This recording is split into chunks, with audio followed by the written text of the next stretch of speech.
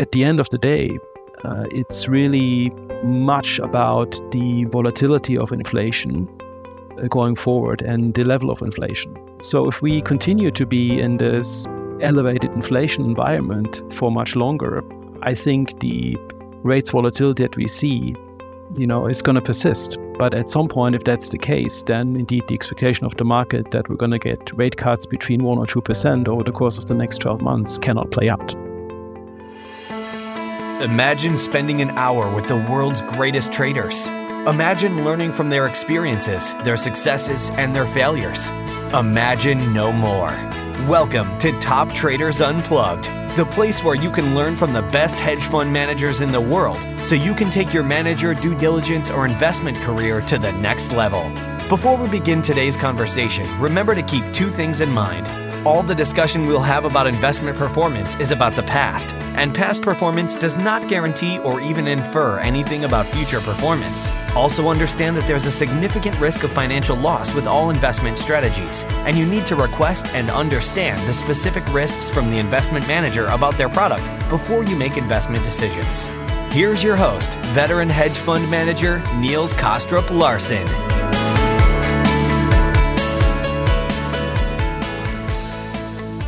Welcome back to another conversation in our series of episodes that focuses on markets and investing from a global macro perspective. This is a series that I not only find incredibly interesting as well as intellectually challenging, but also very important given where we are in the global economy and geopolitical cycle. We want to dig deep into the minds of some of the most prominent experts to help us better understand what this new global macro-driven world may look like, and we want to explore their perspectives on a host of game-changing issues and hopefully dig out nuances in their work through meaningful conversations. So please enjoy today's episode, hosted by Harry Krishnan. Thanks very much for the introduction, Niels. My guest today is Mika Kastenholz, a cross-asset derivatives trader. Until recently, Mika was a managing director and global head of structured macro at Credit Suisse in Hong Kong. Notably, he's the author of Trading Derivatives, The Theoretical Minimum, which I think is a great title. And he holds a PhD in computational biophysics from the ETH in Zurich. It's a pleasure having you on the show, Mika. Thank you very much. Maybe we can start with just a little bit about your background. I tend to do it in reverse chronological order, but it's totally up to you. Right. Yeah, thank you very much again for the invitation. It's a pleasure. We have a, I think, very short window of opportunity where I'm still maybe a bit more free to speak my mind without getting pre-clearance from, let's say, internal entities of where I work. So I'm going to start maybe still in the beginning, because as you mentioned before, I don't have a background in finance or economics.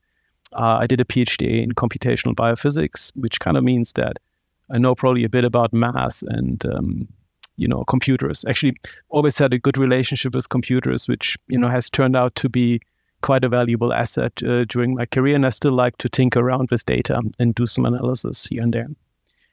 After my PhD, I wasn't really, too sure of whether I wanted to stay, in the, let's say, academic realm. And it so happened that at the time, so this is probably 2004 or so, a good friend of mine worked as a quant at a hedge fund. And he told me that, look, before you go down the academic route, why don't you interview with a couple of banks, insurance companies to see whether, there might be something interesting for you to do in terms of crunching numbers. And so I ended up joining Credit Suisse in, I believe, 2005 or 4, initially in structuring, equity derivative structuring, or equity exotic structuring, and then moved on to trading, I believe, in 2007 in London. So this was kind of right at the onset of, the 2008 great financial crisis, which, to be honest with you, I was in equity exotics at the time. It was clearly a formative year, I think, in my experience as a trader, because you kind of were sometimes a guest to experience, the kinds of volatility that, happens maybe, once every 20 years back in those days, right? So that was a formative experience. And I mean, if you experience things like gap risk and drying up liquidity firsthand instead of just reading it in a book, that's clearly a different experience, and clearly it also kind of determined how I look at risk going forward. Right. So I started in equity derivatives, later hybrids, and also corporate derivatives. Left Credit Suisse in 2012 to co-found a fintech. At the time, it was a good opportunity to raise funds and maybe move more towards the product side of things, also because our industry was probably a bit in decline at the time, following GFC in 2008, right?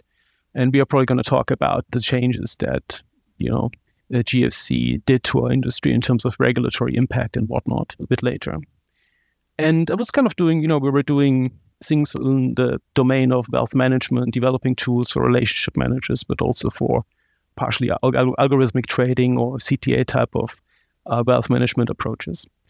But honestly, by 2019, I kind of missed trading. It's a fantastic job in the sense that you have immediate feedback or almost immediate feedback on your decisions, maybe not on a day-to-day basis, depending on the type of business you run.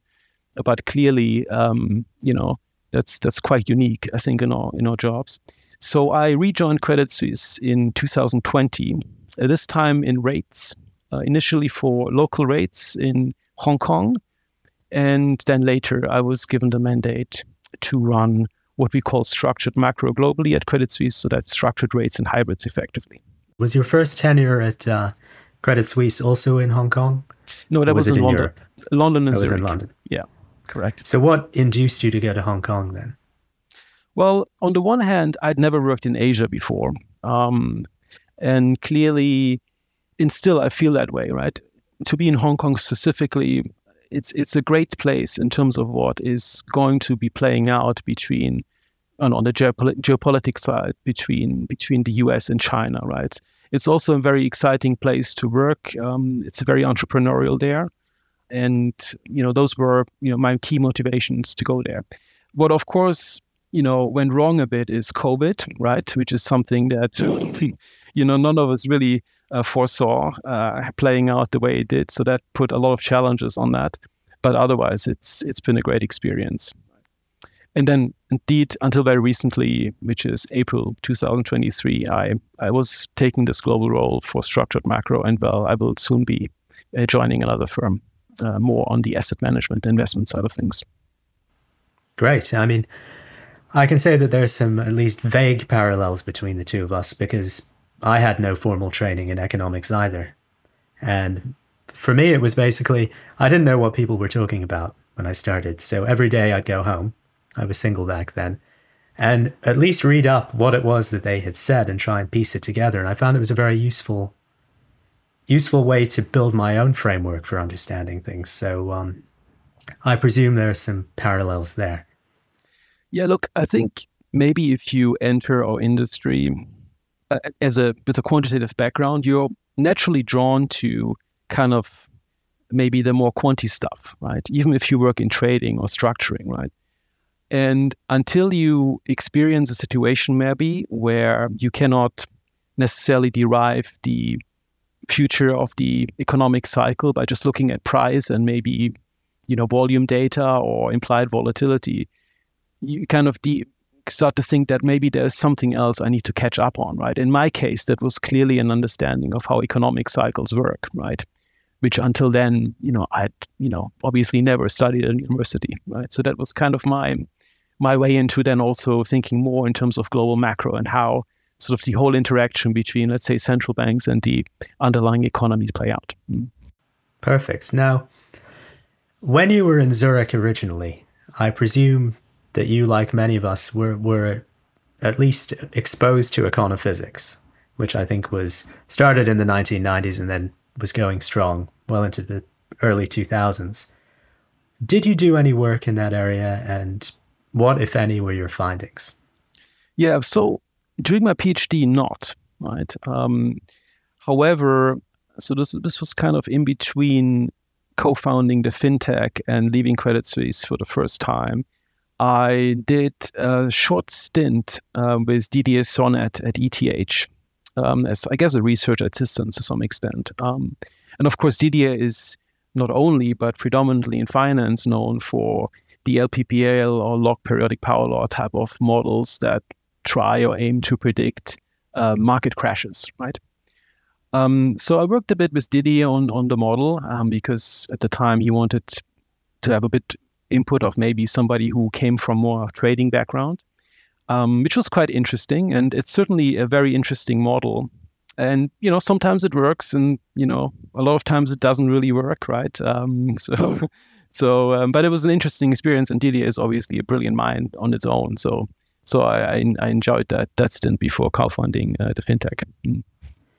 Absolutely. I mean, crisis prediction is almost the holy grail. If you could do that, then you could run masses of risk most of the time and then wait for the LPPL signal to flash, and then you'd be golden. But I guess it's a very, very hard problem to solve. And probably, given your experience in 2008, you're well aware of the risks that can emerge even from a low volatility backdrop. I know 2020 was like that too. So that much is clear. Yeah, I mean, if you think about it, crisis or crash prediction is in a way a subset of market timing, right?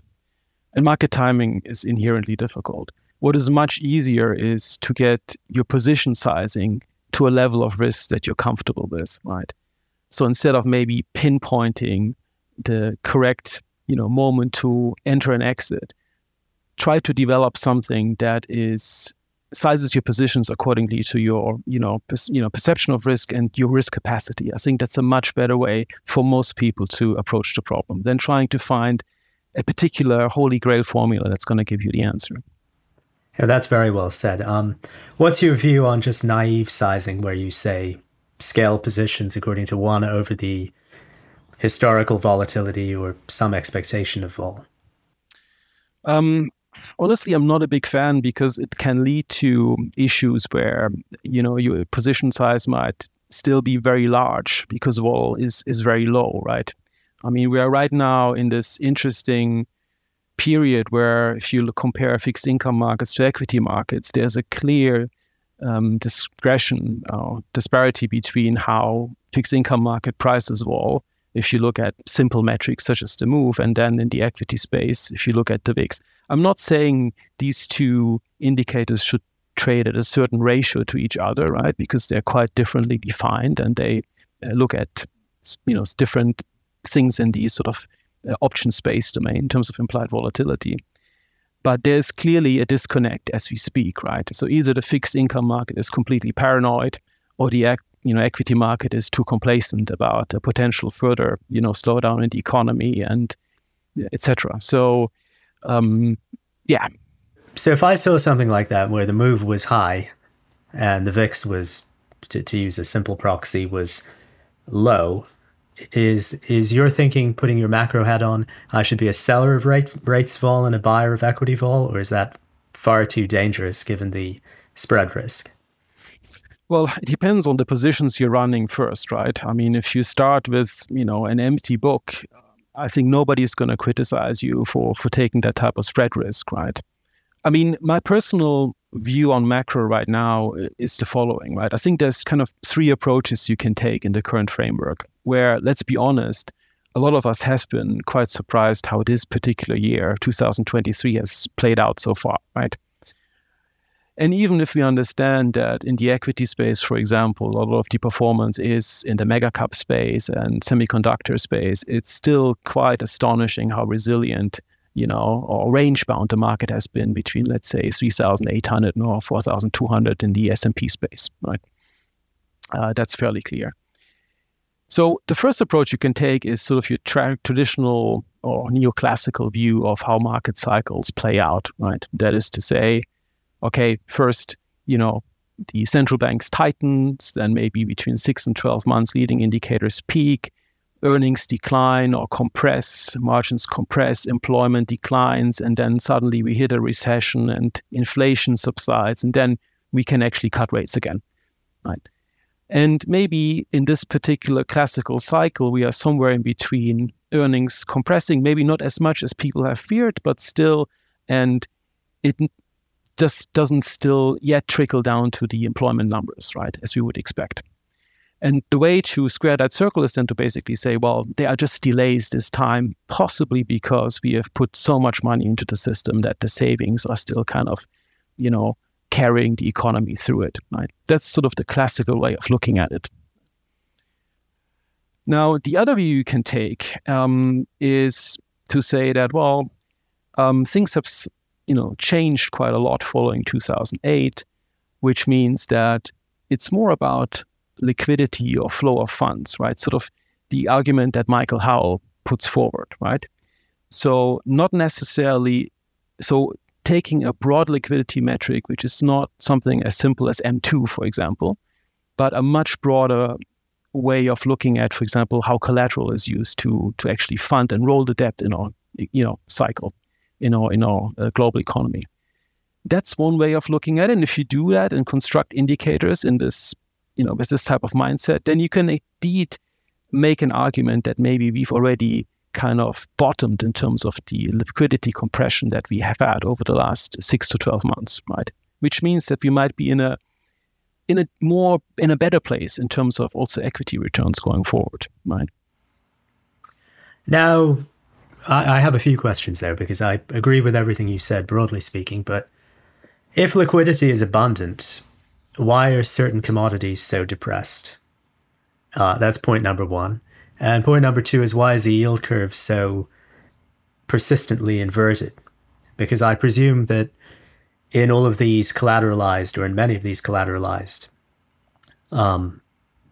trades or structures, the most liquid asset available, which may be the US 10-year note, is posted as collateral, which suggests that if the yield curve is severely inverted, there's an excess bid for the liquid asset, which is suggestive of maybe not great liquidity in the market. I mean, how do you square the circle? Yeah, it's a very good question. But I think that's part of the argument to some extent, right? I mean, we've gone through a period of austerity, especially in Europe, right, until the COVID episode. And there are actually collateral shortages in the market. And one of the indications, as you point out, are inverted yield curves, but also negative term premia, in particular in the US, right? So people are bidding that collateral.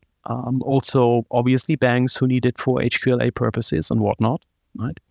That's kind of the way. So that's the second part of your question, right? In terms of commodities, well, that clearly points more towards the first model of looking at the economy, which say that, well, actually that slowdown is happening, right? In particular, if you look at, data in China, even if you might not fully believe all the PMI numbers that come out of China, but they have been maybe a bit weaker than people would have expected, right? So clearly, the China engine is not yet starting as we would have hoped, right? And that clearly, fuels a big of the commodity demand globally, right? So that is maybe an answer to your first part of the question, why you don't see that on the commodity space, because we might still be in that first model where it's more led by your traditional neoclassical way of looking at the business cycle. Yeah, this is an excellent point that you're raising, because I historically thought of the problem a bit like this. First rates move, and FX perhaps, then equities, then real assets, and then the cycle turns upside down. So half a cycle is bonds up, equities up, real assets up, and then the cycle flips. But that seems to be broken, as you pointed out, post-2008.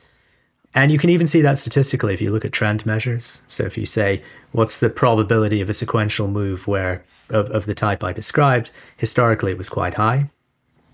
And now it seems to be broken or severely extended. How does one deal with that when thinking across asset classes in terms of trading? That's a very broad question, so please answer it how you see fit. I mean, if you ask me personally, I'm probably more within the, first camp, as in we are still in a fairly conventional business cycle episode. But as we know also from the past, there can be significant lags between the eventual, points in the cycle where you effectively get that hit on unemployment, right? So I'm probably more inclined to, the first model, but I think you need to respect Michael Howell's work, because clearly the observation that we moved from sort of an unsecured funding environment pre-2008 to an environment where you need collateral to roll that debt that we have obviously created all over the place in order to cope with the aftermath, right? In order to keep the system intact.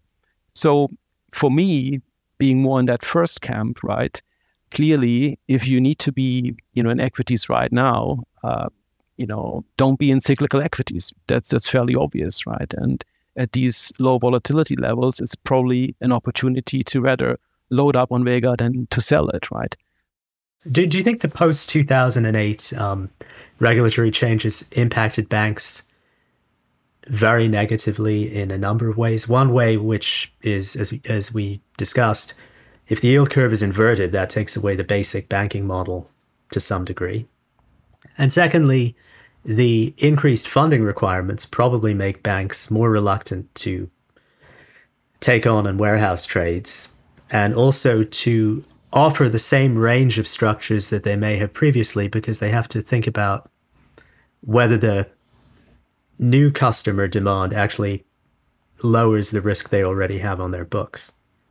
Do you think this is really a negative structural trend for banks, or is it, do banks always find a way, so to speak? What is challenging with respect to investing in bank equities, right? I think there's two issues, the way I see it. The first one is that the introduction of risk-weighted assets, right, and kind of gauging your capital requirements of that is obviously, let's say, a setup that might still lead to a case where banks are not capitalized enough. And maybe some more savvy investors actually know that, depending, of course, what type of bank you run, right? Whether it's a globally diversified play or just a custodian, or right, that depends. But a bank that takes substantial amount of risk and has teams that optimize RWA usage calculation, etc. Maybe I'm not going to say there's some arbitrage in that, but possibly, banks still have quite a lot of leeway to work around the system. And so that's, I think, one issue. The other issue is, I think, more structurally, in the sense that for banks for a long time, it's hard to see a significant growth model, right, in terms of a strategy for growth, right? Other than saying, okay, I will go to where people need my services more in the future, which might be Asia, for example, right, or Africa. But that's more a plan and not a strategy, in my view, right? Yeah, I mean, people occasionally ask me, well, why are these autocallable structures offering massive yields? So various banks offer term sheets to high net worth individuals and so on. And is it fair to say that these sorts of structures are being peddled by banks, even though they seem to have remarkably high yields, because they help the banks offset risks in the rest of their books? In other words, there's kind of a short vol profile if you're a buyer of such a structure. At least you're short a deep out of the money put on some bespoke basket of names. Is that the reason for a lot of these things coming to the market, that superficially seem so attractive, but may fill a risk hole in bank balance sheets? Okay, so there's a couple things to unpack here. I think in general, you're right that structured notes issuance, whether that be on the equity side or fixed income side of things, is a source of funding that can be valuable to banks. I think that's your question, right? In terms of sourcing cash and capital, right? I think that's a fair point. What I disagree with is that the auto-callable structure or the trigger redeemable structure is a trivial structure to hedge and replicate. Now, any kind of worst or forward type of structure is very tricky to manage, right? Especially with respect to your Vega profile and whatnot. As you also know, there have been many small and bigger, accidents. within the autocallable space. So probably as a source of funding, unless you do something very short dated, but then, it doesn't help you so much in terms of, stable funding, probably autocallable is the wrong way to go about funding. I think you should also need to distinguish a bit in terms of the investor type, right? The, let's say, structured note equity investor, it's more of a beta play, right? Maybe you pick a couple of stocks where you believe that there's a bit of alpha, and they'll hang in there. Yeah. On the fixed income side, it's more like fixed income structured note side. It's more a bond replacement type of strategy, right? Where you maybe take a bit of risk on top in terms of an exotic component in that particular note, and get a yield enhancement on top of what you would have for a, let's say, conventional corporate bond yield, right? So I think there are two different investor types. Yeah, I just want to make sure that the listeners understand, and I guess most of them do, that the autocallable structure is not easy to hedge. Also, what people forget is that there is a significant amount of computational expense as well, right? Because it's a path-dependent structure, typically with a daily observation, multiple underlyings. So you need to obviously calculate your PVs and your Greeks, not only overnight, but intraday. And you need to run various stress tests. And I'm not sure whether we're going to go into, the XVA topics and potentially FRTB.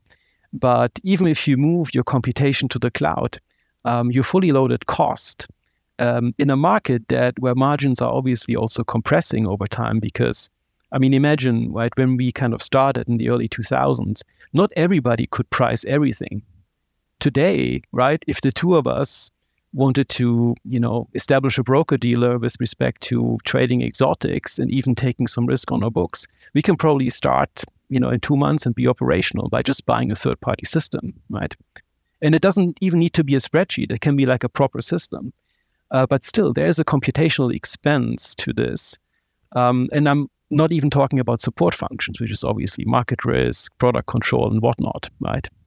So it's, I think you need to really look at the fully loaded cost of this type of business in relation to the risk, to see whether that actually makes sense for you or not.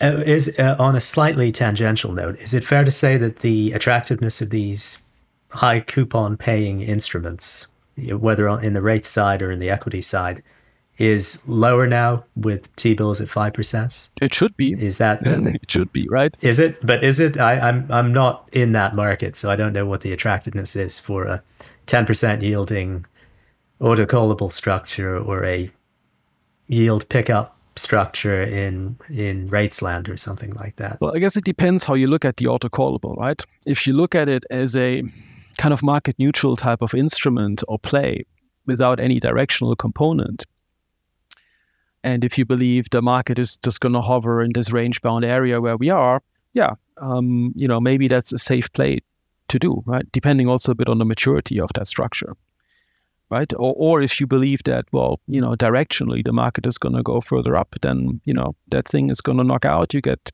paid your coupon and you can move on and reinvest, right? So I think there's a directional component in it that we probably don't have that much in, let's say, structured rates, right? Which is more a bond replacement type of strategy instead of a beta or directional play. Which is somewhat similar to the thought process behind convertible bond arbitrage. Assuming that you buy a convert where you think the bond floor is hard, you're basically getting a reasonable coupon and you also participate on the upside. Now, I think you mentioned convertible bond arbitrage in your book. Is that something you've done a lot of? Have you followed it over the various cycles? In the late 90s, I think it was hugely successful and profitable for hedge funds. And then it had a hiccup in 2002. And every 4 to 6 years, it has a hiccup. Is that an area that you're involved in? And do you have a current perspective on it? Not anymore, to be honest with you. Convertible bonds, and we need to distinguish, right? I guess there's two forms of arbitrage. One, indeed, the one you hint at, which is you kind of try to identify some hidden asset in the corporate bond that is maybe mispriced.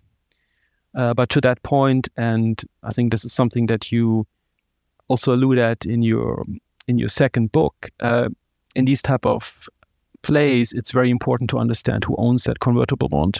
right? Because it might just be that there is one, a large player in this network of market participants that owns 80% of the issuance, and that's why the price is not moving, right? Because they're not selling. Right? So then this mispricing or potential mispricing that you see maybe on the volatility component of the convertible is actually just an artifact.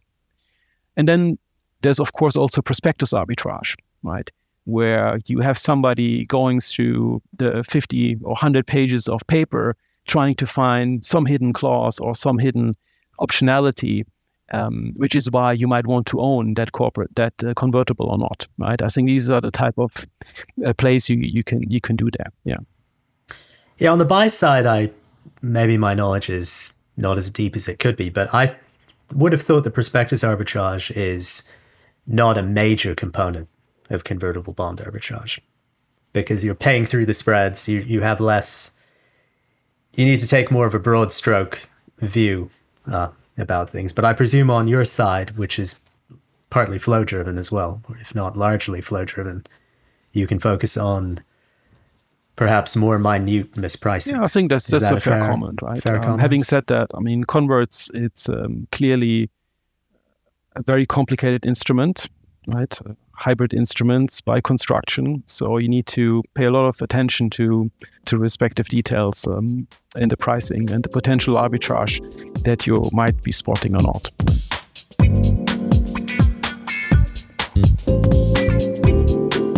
Now, speaking of complexity, looking through your book again, you have a section on swing options, let's say in the energy space.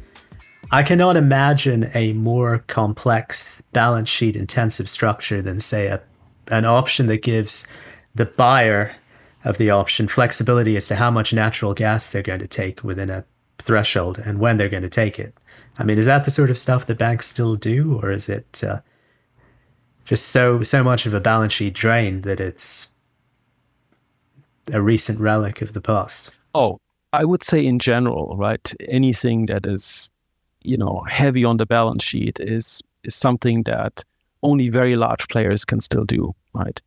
And in this particular example, for sure, that's, it's something also from the past, right? We have clearly moved over the last 15 years or so following GFC into, a world where capital is very precious and a constraint, even for the larger players. So the capital hurdles that you need to overcome, or, maybe expressed more in XVA terms, the KVA that you need to kind of monitor or price in over the lifetime of a transaction is so punitive that these type of plays or levered plays is a relic of the past, as you correctly point out. Are these trades still done by non-bank entities then? I wouldn't know, to be honest with you. But the question is, you need to have both sides, right, on that trade, right? So I'm not sure whether anybody would still be, keen to put on this type of leverage, right? So if I had access to the data for common structures that have gone through the markets for years, say interest rate swaps or swaptions and things like that, would I see wider bid-ask spreads, or is it simply a matter that the depth of the market has gone down? Yeah, post 2008, the depth of the market has clearly gone down, right? And liquidity profile, and even for things like index options, right? As you probably know yourself, right? And that's clearly to some extent an outcome of the regulatory framework, which is more punitive for banks in that space, right? It's more difficult to warehouse risk, right?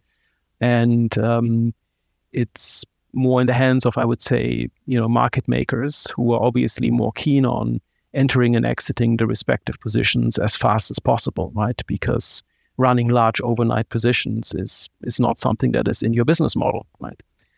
So in that sense, clearly the liquidity profile of the market has gotten weaker, and that's cross-asset.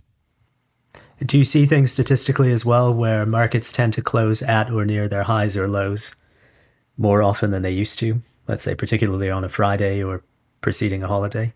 Or is that... Honestly, I haven't seen that too much, or I haven't done that analysis myself in that sense. Also, I guess if you work on the more non-linear side of things, our books tend to be rather slow, or the positioning of our books tend to be, I'm using the wrong expression here, but it's not really day trading per se, right?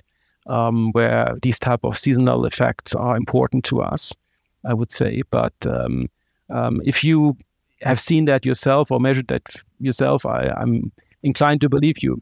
I can't say for sure. I won't comment on that. Maybe yes, maybe no. Yeah, well, you had mentioned that banks are more reluctant to take on risk. How does cross-margining work nowadays? Let's say that how should I put it? Maybe you're trading in two different markets. You're trading futures against cash in some market, and they trade either on different exchanges, or one is listed and requires official posting of margin and the other one isn't. I mean, is that something that you have to deal with in risk land nowadays, given the changes in regulations? Yes and no, right? Part of that discussion, right, is to some extent taken care of by people who work more, let's say, in the XVA space, right, which is often more segregated, right, compared to the, let's say, primary business that we run on the desk. But for sure, I mean, CVA pricing or initial margin pricing, which maybe is what you're alluding to, is something that, clearly tier one banks, maybe even tier two banks need to price in, right, for sure. And but it's part of the mechanics already, right? It's almost a default. Yeah, I mean, I'm being on the outside here. If a big customer trade goes through, or a big deal is going through the market, and your bank is thinking about taking the deal, is there an XVA desk that preempts everything, or does it go straight to a trading desk? In other words, is the funding desk overseeing and controlling everything that goes through? Or is it more on a trading desk by trading desk basis? Yeah, so I think it's a joint effort, right? So if there's a larger client trade, or it could even be something small on the OTC side, right? Like, I don't know, a cross-currency swap or whatnot, then for sure the mechanics is such that the trading desk could price up the trade, and then either immediately, because we have access to the models that spit out the respective XVA charges, whether that's CVA, of course also FVA in case we're talking about a non-collateralized transaction, which is obviously nowadays rare, right? But if you deal with corporate clients, that can still be the case, obviously, right? Or if you deal with a government entity or quasi-sovereign entity, right, that can still be the case. And then on the KVA side, which is a bit more, I guess, subjective or bespoke, because, I mean, if you want to do KVA or sort of try to estimate the capital requirement for a particular trade over the lifetime, you implicitly also would need to make assumptions about changes in the regulatory environment, right, going forward, which is challenging, plus your own funding conditions point in time, or forward funding conditions point in time. And that's obviously very challenging. So typically there, it's more things like capital hurdles that you would look at, right? Which is something obviously we've done all the time trading, right? Even pre-2008, right? In order to assess whether a particular trade actually is profitable with respect to return or risk-adjusted return on capital. Pardon me, are the regulators a bit like central banks, where people are trying to hear their communications and infer what their future course of action is likely to be? I mean, you mentioned this idea that for KVA, you don't know what the regulations will be in 5 years, what the funding requirements will be in the future. So if there's a long-dated bilateral agreement, how can you forecast the capital requirements not knowing what the regulatory regime will be in the not too near future? Yeah, that's a fair question. I mean, what you can do is obviously assume that it's, might be a bit more punitive, and maybe punitive by, a certain percentage on, for example, your tier one capital going forward, right? Having said that, another thing that has obviously changed over the past 15 years is that we don't have so many long-dated trades anymore on the books for exactly those reasons, right? And that kind of, obviously makes the problem a bit easier along those lines. I think I just mentioned KVA because it's probably the XVA adjustment that is most discretionary and where maybe the industry is not 100% aligned, even in the tier one space, how you look at that. So what's to prevent one bank from being far more aggressive and taking all of these deals on their books and, at least in the short term, doing more business than a more conservative bank? Sure. Look, I think it boils down to the type of risk limits, right, and culture that you have within your bank, right? The word culture obviously is being thrown around quite a lot recently, all the time, and we all understand it's kind of an umbrella term for many things, from prudent risk management to alignment of interest, to having clear accountability and responsibility on your respective business line, and how that can affect the whole bank going forward. But here, I think we have reached a stage where probably in the next phase we need to make sure that we can quantify that, right? What we actually mean by culture, because otherwise we are kind of stuck in this. We're almost making it an HR problem in the sense that, okay, please don't hire bad people or don't take stupid risk.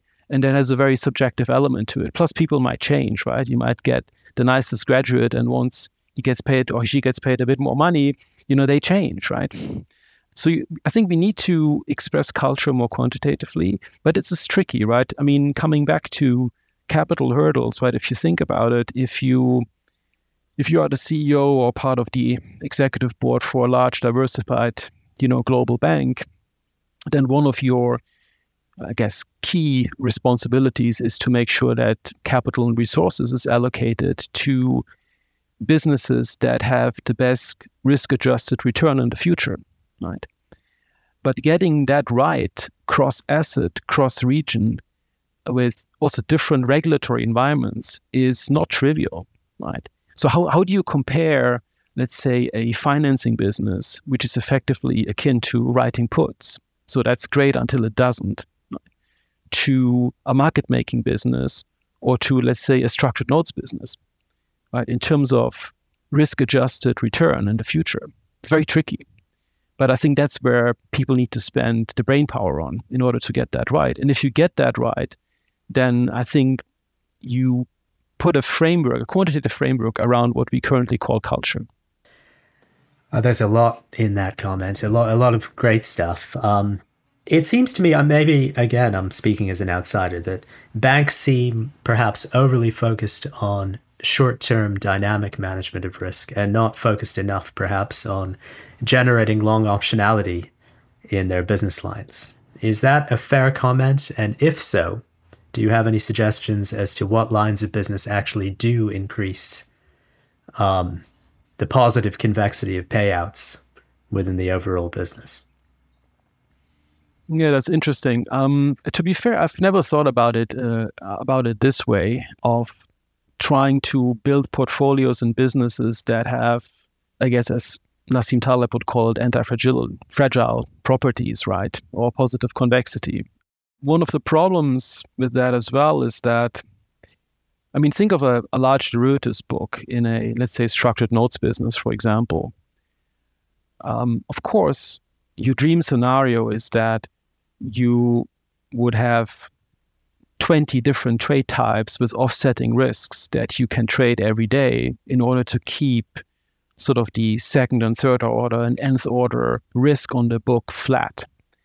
But in reality, it's not, especially in the retail space, right? It's not that, investors want to do 20 things. They typically want to do one or two things. In the equity derivative space, for example, that's, as you put out correctly before, it's worst off down and input of type of structures typically, right?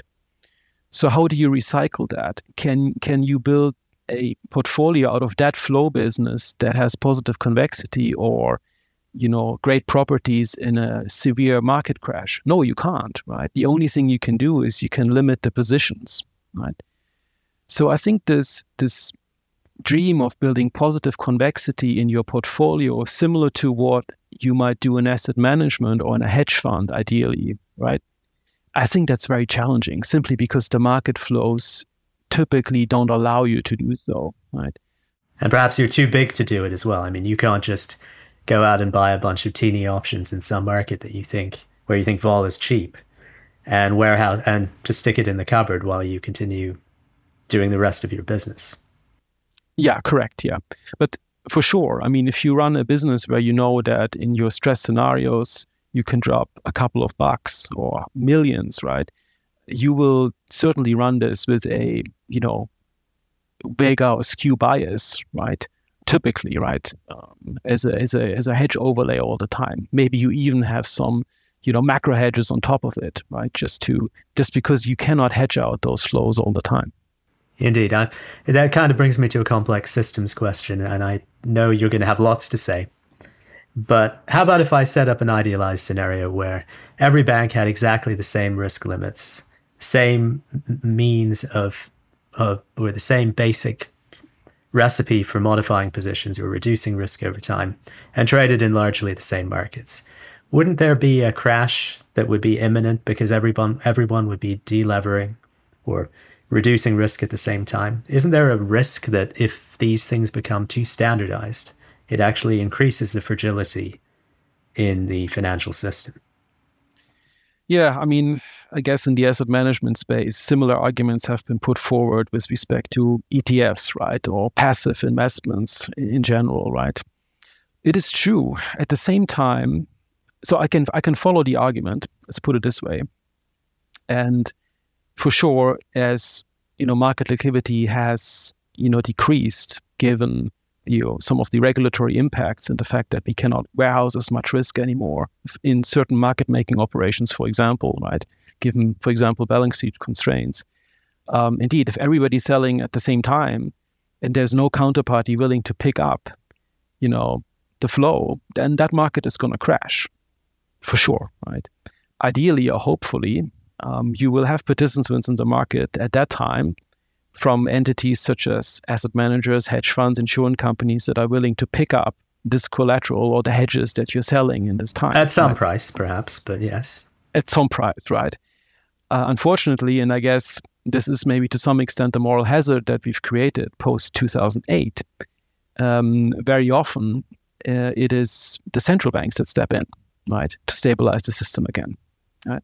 And we've seen that very recently with the turmoil, on the regional banking sector in the US. And we've also seen that during the COVID episode where maybe, we had this V-shaped recovery following March 2020 or April 2020, and it was all over with because central banks stepped in with swap lines and liquidity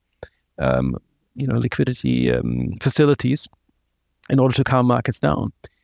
But the question is, what type of system have we created, right, following that?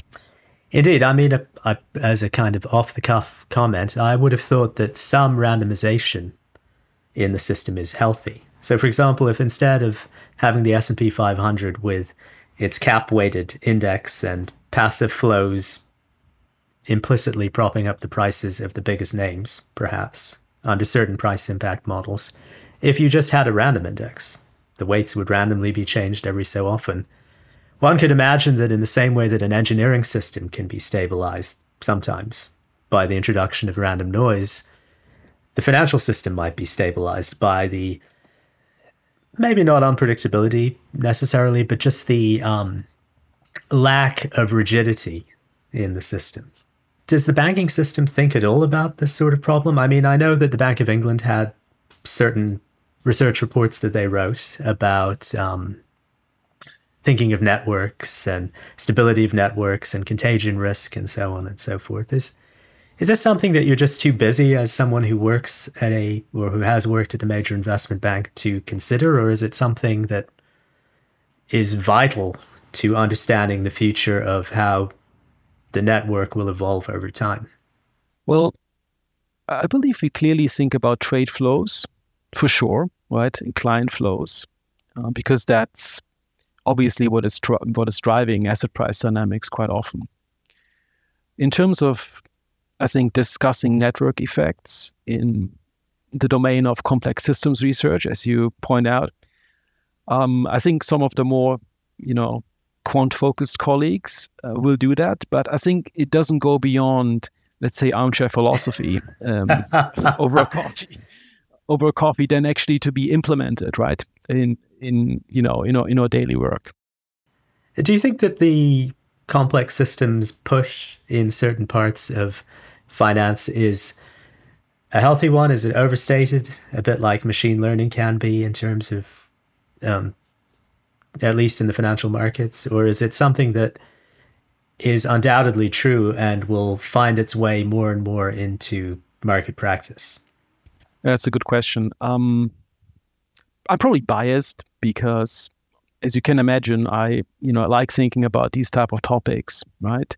And and to some extent, maybe we've also reached the limit of, if you go back to physics, I think what you're comparing here in a way is kind of a mean field approach that we have typically in economics and finance, right? Where we average out, in order to make things more tractable. But clearly, I think we've reached the limit of how far we can go with these type of, let's say, non-agent-based models, if you want to put that into this term. So, especially in academia, I would say, but of course there are some industry practitioners as well who are, deeply involved in this research. If you think of Bouchot, for example, right? Yeah, I think this is the way we need to push now. And I don't think, honestly, it matters too much as well whether, within 5 years we come up with a perfect theory that can, maybe help us stabilize markets in ways that, we haven't done so before. But just the fact that we are looking into this realm and trying to move away from a pure mean field approximation is very valuable. But can I see something tangible right now? My answer would be no. I see something much more tangible with respect to machine learning, right? Because that's what we use every day, right? Whether that's a regression or something, more sophisticated. But in terms of complex system research, tangible on the trading desk, I don't see that happen yet. I would agree, and I'm sort of disappointed that what you mentioned, the second book that I wrote, or I was the lead author on. People often ask me, where do you apply it? And I have some very specific cases, but it's not broadly applicable enough to really sort of be the foundation of an asset management strategy or a strategy within asset management or something like that. It's a purely episodic way of identifying excess concentration in markets. Whereas I think the leverage question perhaps is more all-pervasive, the Jeff Snyder, Michael Howell world, where maybe you can't say who's owning what, but you can say how much cash and credit is broadly available in the system. And if you make the leap, if you have the leap of faith or make the leap of faith that at the margins, these changes in credit flows have large impacts on major asset classes, maybe you can do something with that. Yeah, I typically look at it, when I say all the time, I typically look at it when, my sort of traditional framework of looking at global macro is not really playing out, to my expectation, right? Which is right now as we speak, right? And I think in order to get an idea about, especially, maybe short-term or tactical directional flow, I think these tools are very good. But I'm still not at a stage where I would be willing to abandon, sort of the traditional way of thinking about, the interaction between central banks, the banking sector, and then ultimately the business cycle. Yeah, so let me give you one example in that direction. So if I look at the short end of the US yield curve, I might say that market expectations are that the Fed funds rate will be 2% lower than where it is today within 18 months. And I know the MOVE index is high, and it has been very high recently, but it's lower than it was, significantly lower than it was a few months ago. I might scratch my head and say, well, look, how can the market be that confident that aggressive a rate change, an easing cycle will take place within the next 18 months. Is there an explanation one can give in terms of these more generalized liquidity measures? Or is it just an anomaly that potentially could be exploited? I'm not sure whether the liquidity measures, the liquidity measures will actually right now tell you that, the recession that we might be entering into in the US is clearly not going to be as severe as, you might want to expect if you look at your traditional sort of ISM measures with respect to economic activity, right? What is happening in the rate space right now, and I'm just, throwing this into the picture, is there are clearly also many market participants in this space right now who have not experienced this type of rate environment, maybe ever, right? So, that might be an explanation as to, why the volatility is as high, right? Because people can just not make sense of what that path is going to be, going forward. That's one way. That's one way of looking at it. And then, of course, right, at the end of the day, it's really, I think, much about the volatility of inflation going forward and the level of inflation, right? Today we're recording this on the 24th of May. I was about to say that, inflation is, obviously coming down a bit if you look at core inflation in the US, which is great. Maybe also not, too unexpected given where we started. But we just had a pretty big print again in the UK, right? And that obviously sent yields soaring again, right?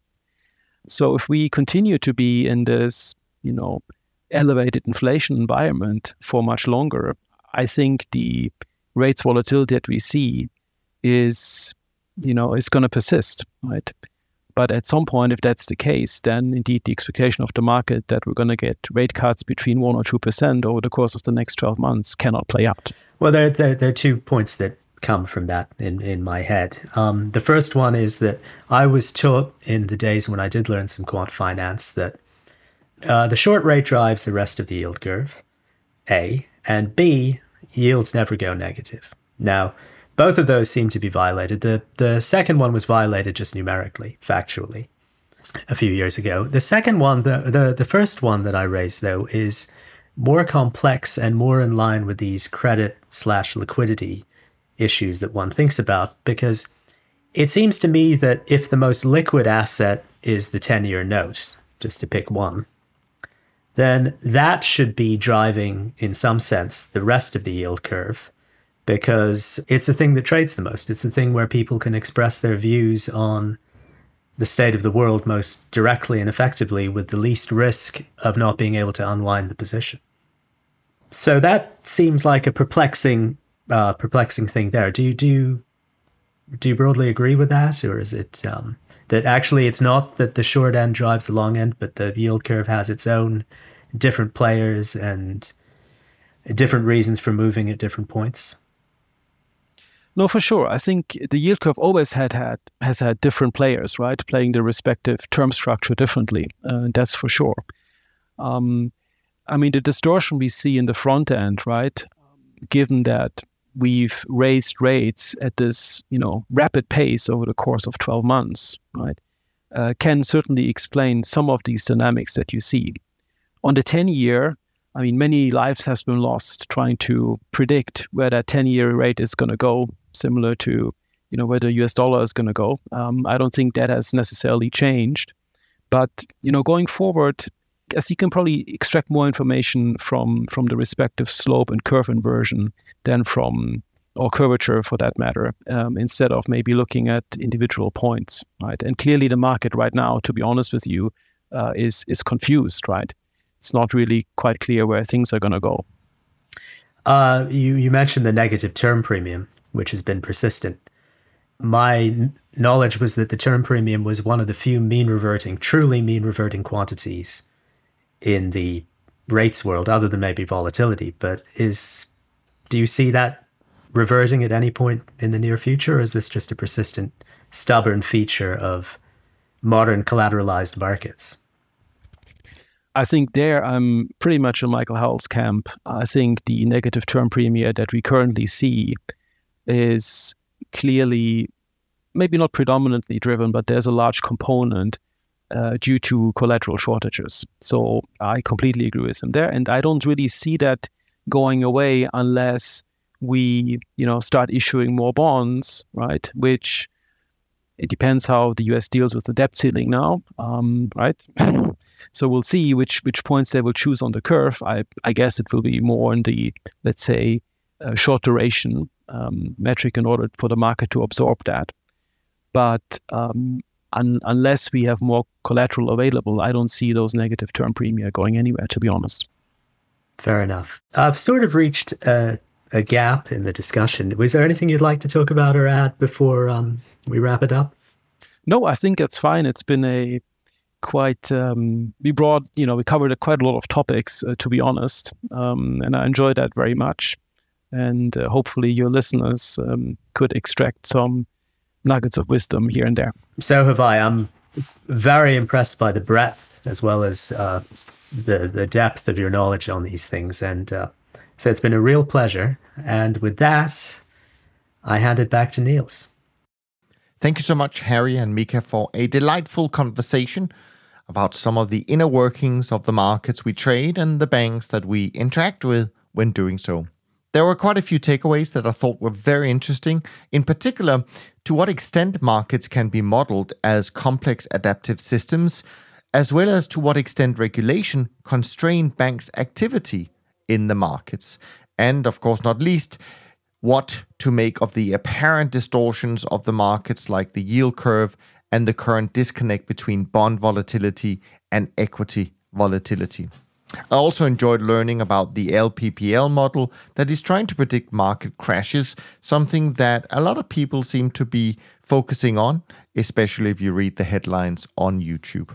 Make sure you go and follow Mika's and Harry's work, because as you can tell from today's conversation, there are many exciting facets to learn from those who have been in the trenches for many years, and we really look forward to exploring many more of them as our series continue.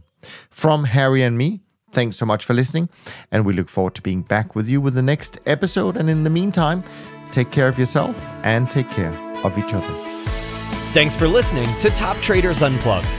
If you feel you learned something of value from today's episode, the best way to stay updated is to go on over to iTunes and subscribe to the show so that you'll be sure to get all the new episodes as they're released.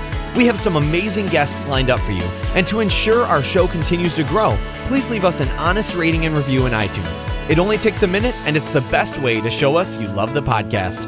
We'll see you next time on Top Traders Unplugged.